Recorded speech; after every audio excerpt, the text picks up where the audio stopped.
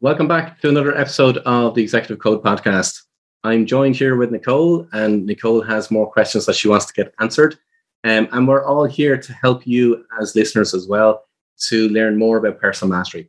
If you want to find out more, all our links are in the show notes, or you could come over to us on www.paulwilliamdavis.com and find more resources and tools there to help you, as well as our online community, the Executive Code community.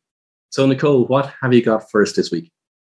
Hello, Paul. So, as more organizations try to diversify their workforces, and as a female in aviation, I often hear the concept of affirmative action being debated. So, do policies and practices that seek to include particular groups of people, for example, based on their gender or race, in areas in which they're underrepresented, help or hurt them and the industry? Okay, that's a really, really good question. And it's a very, very deep question. Is what I'll say on that one. Okay. Here's the first thing I would say. First off, I'm actually very privileged.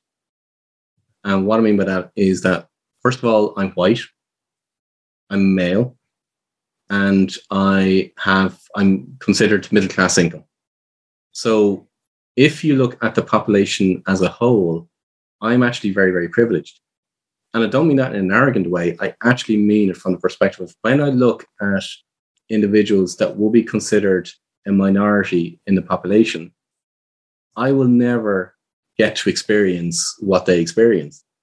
So if a person of race or a person of color or a person from a particular income level goes out in the world, every single morning that they go out into the world, they've, in some respects, to look over their shoulder, or they have to perform differently, or they have completely different worries or concerns that I'll never, ever get to experience, purely because I was born white, I was born male, and I was born into a middle-class family. So I may not be the right person to answer this particular question, to be honest, because in some respects, I don't get to experience some of the aspects of what somebody from a minority background or from a minority sector within society would actually experience and unfortunately get to experience every single day.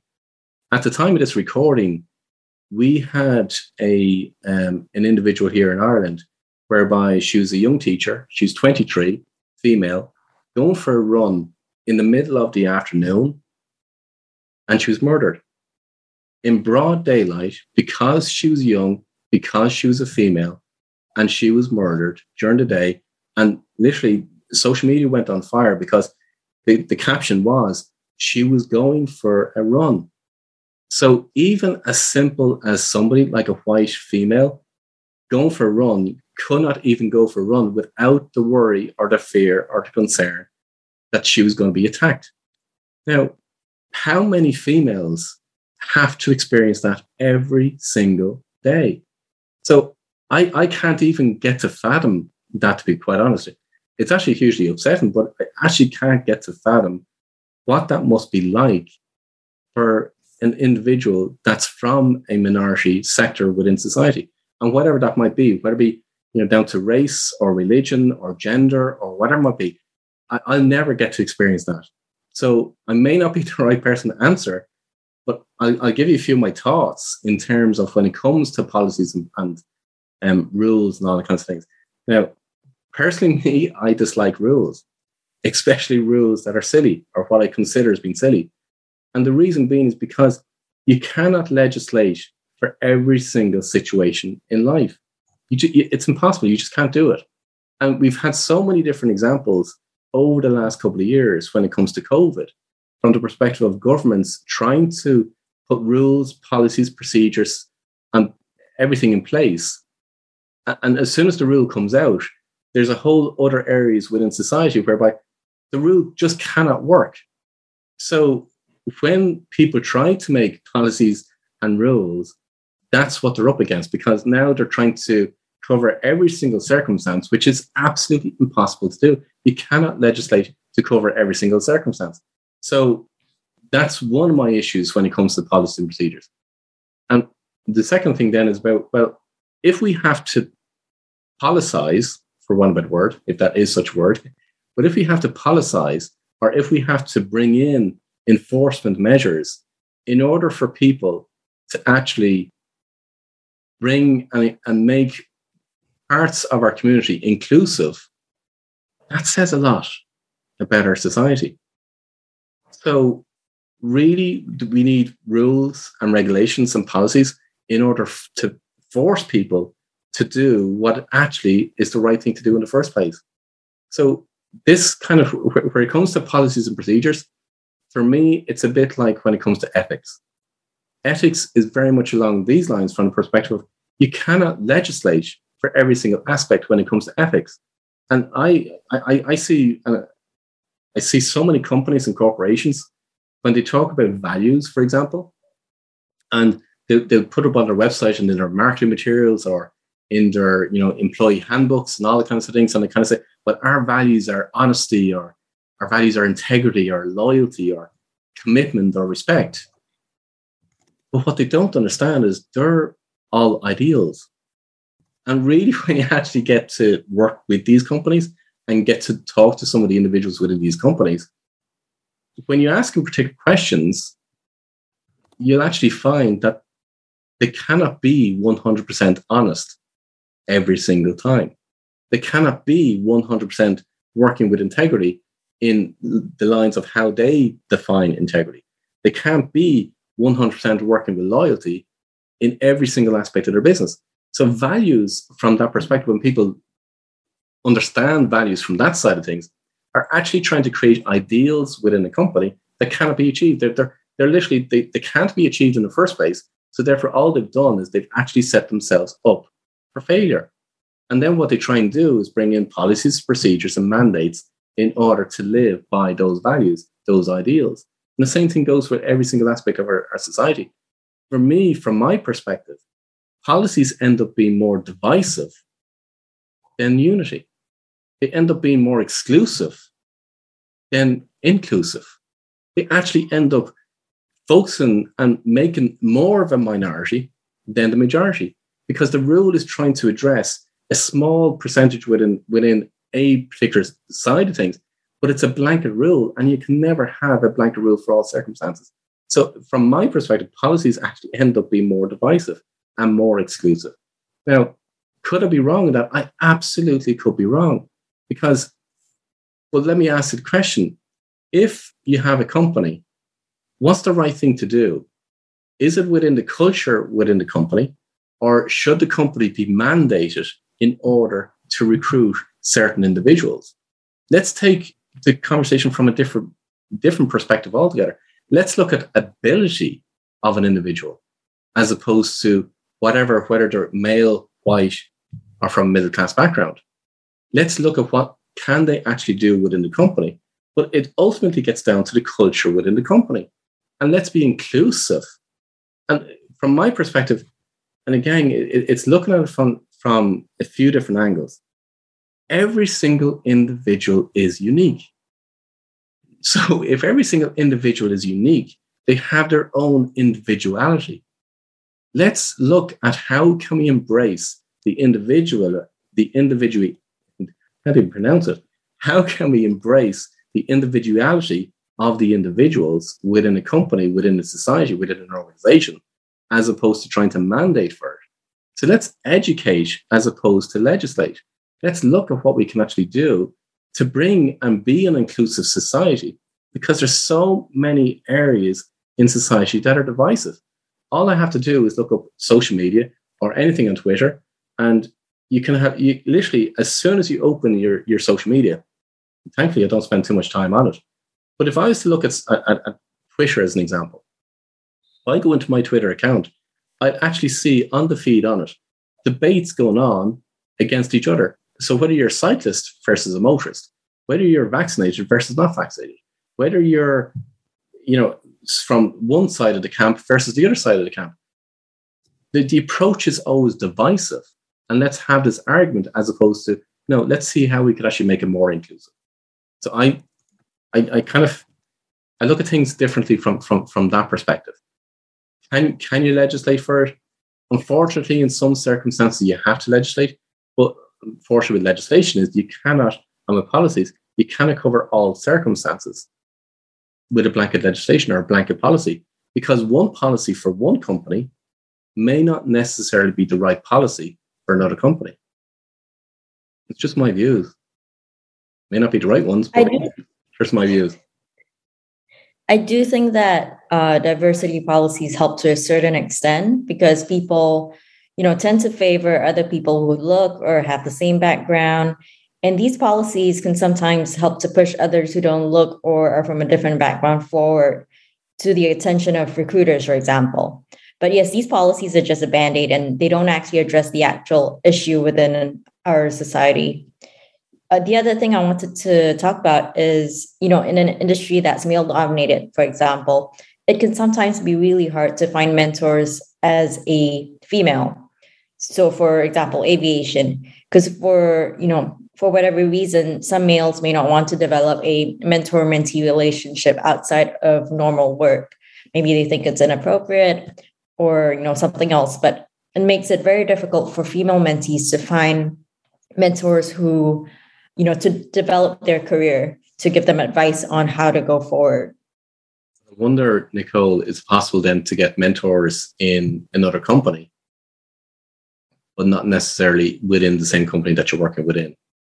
And therefore, they may actually be better placed to be a mentor because they're not in the same company.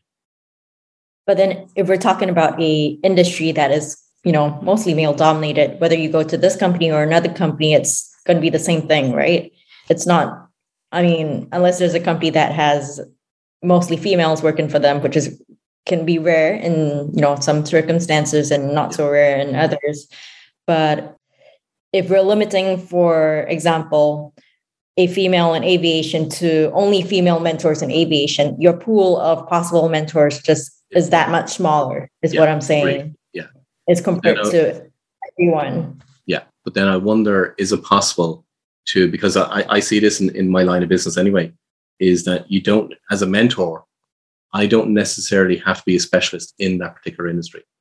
Because there's some industries that I'm working within that I have no knowledge of how their industries work.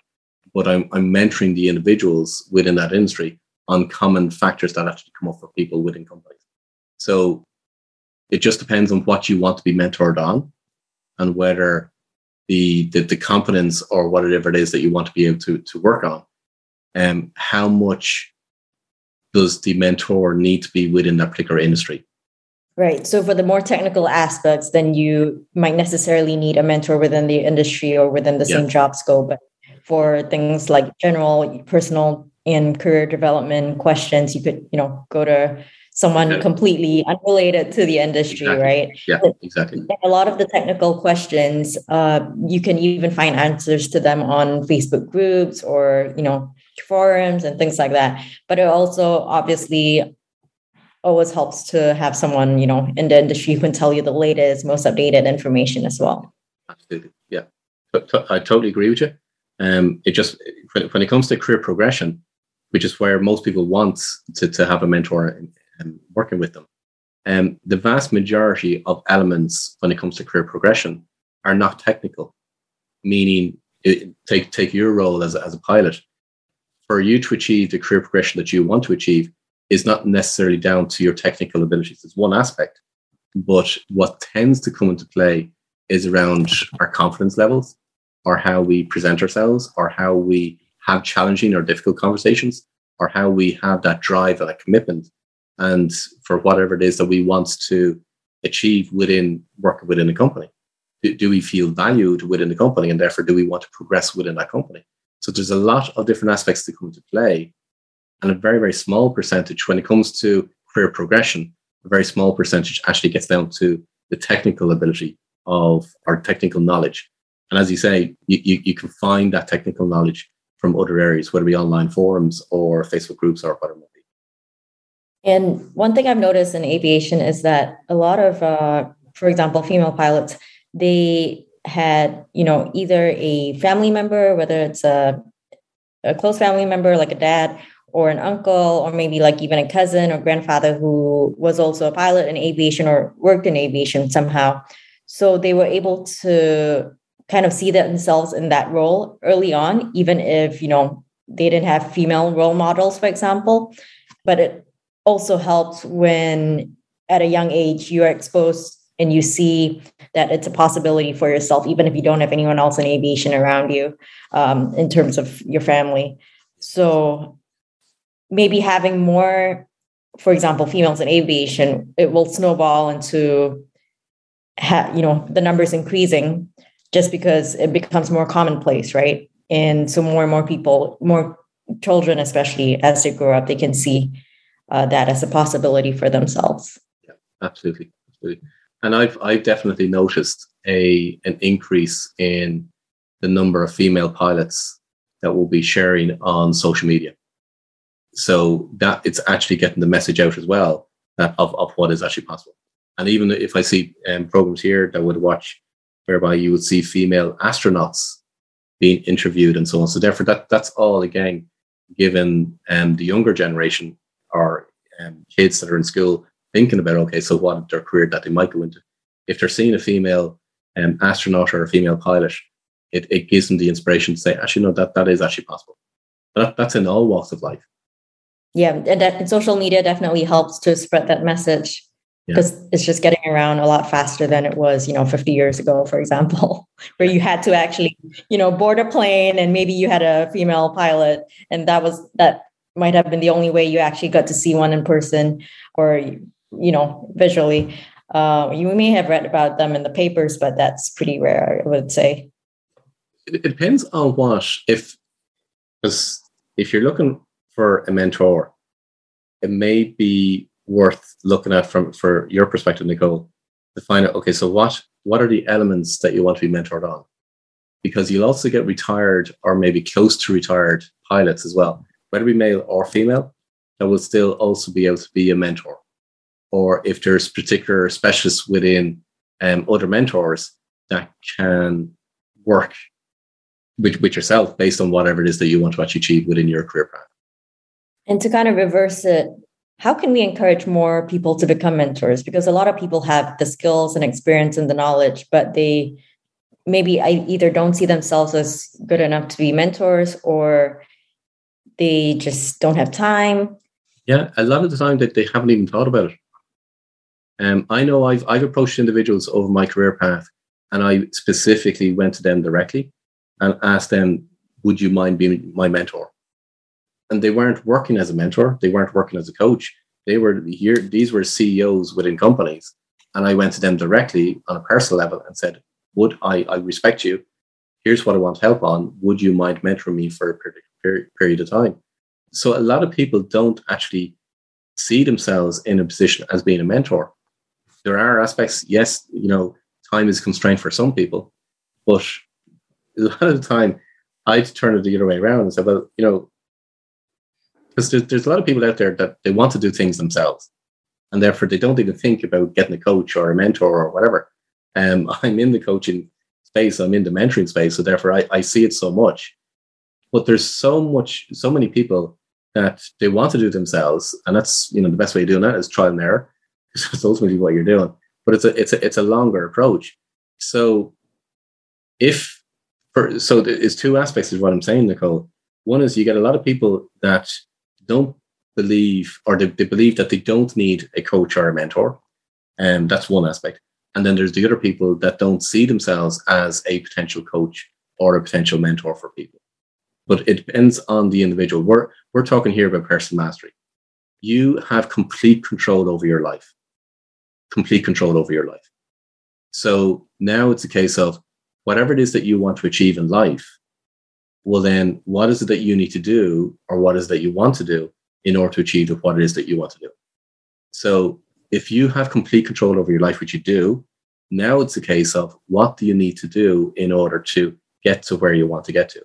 So if you need to seek out individuals, whether it be, for yourself, Nicole, whether it be pilots that are near retirement or close to retirement or past retirement, or whether it be males or females, the first thing, human nature is we want to help. And your first approach is, which was mine over my career path, was my approach to the individuals, the CEOs, was, I need your help. here's the areas that I would love to get your help on. Would you mind being my mentor?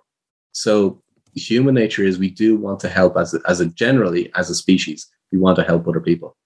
So whatever it is you want to achieve in your career path, first thing you got to do is you got to ask. Yeah, and that can be difficult, especially to ask, someone to be your mentor, especially if you don't already know the person personally.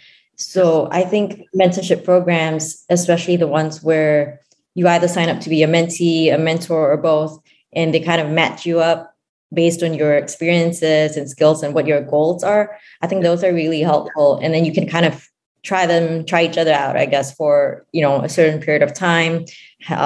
Make sure that you have X number of interactions over 6 months, or for example, and then if it doesn't work out, then they can find you another one, right?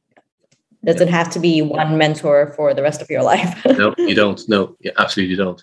I remember working with a company, and as part of a CSR program that we brought in, so corporate social responsibility, as part of that program we brought in, we got the managers within the company to also become mentors for kids that were in the disadvantaged area in the local community. So the kids were brought in, they would be mentored by managers within the company. And that was a phenomenal success, absolutely phenomenal success. The managers felt absolutely amazing because they were mentoring kids from a disadvantaged area, and the reward that they got from literally mentoring was just huge.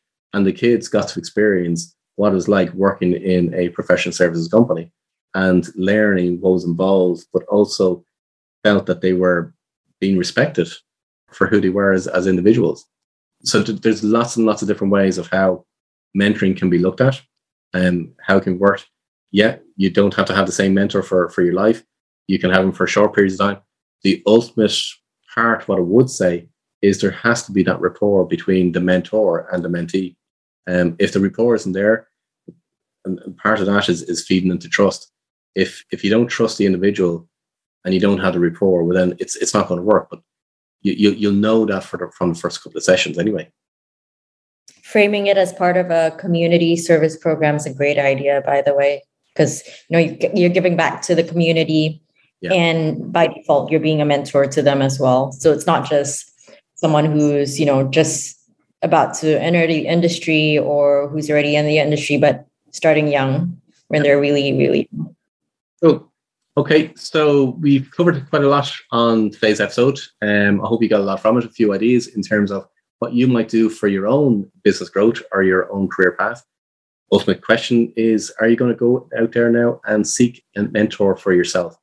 All the links are in the show notes. If you want to find out more about ourselves, come on over to our website, paulwilliamdavis.com. All the links are there for all the resources. You can see us on YouTube, and you can see us within our community itself. It's called the Executive Code Community. Come join us within our community. We have a free weekly mastermind meeting whereby we share our knowledge and help you on your journey, as well as other areas within the community, the Executive Lounge and the Pilots Lounge, in order to help you on your journey a little bit more deeper. So all the links are in the show notes. Come on over to paulwilliamdavis.com and we'll welcome you there to help you and support you on your journey. But until next time, I wish you every success.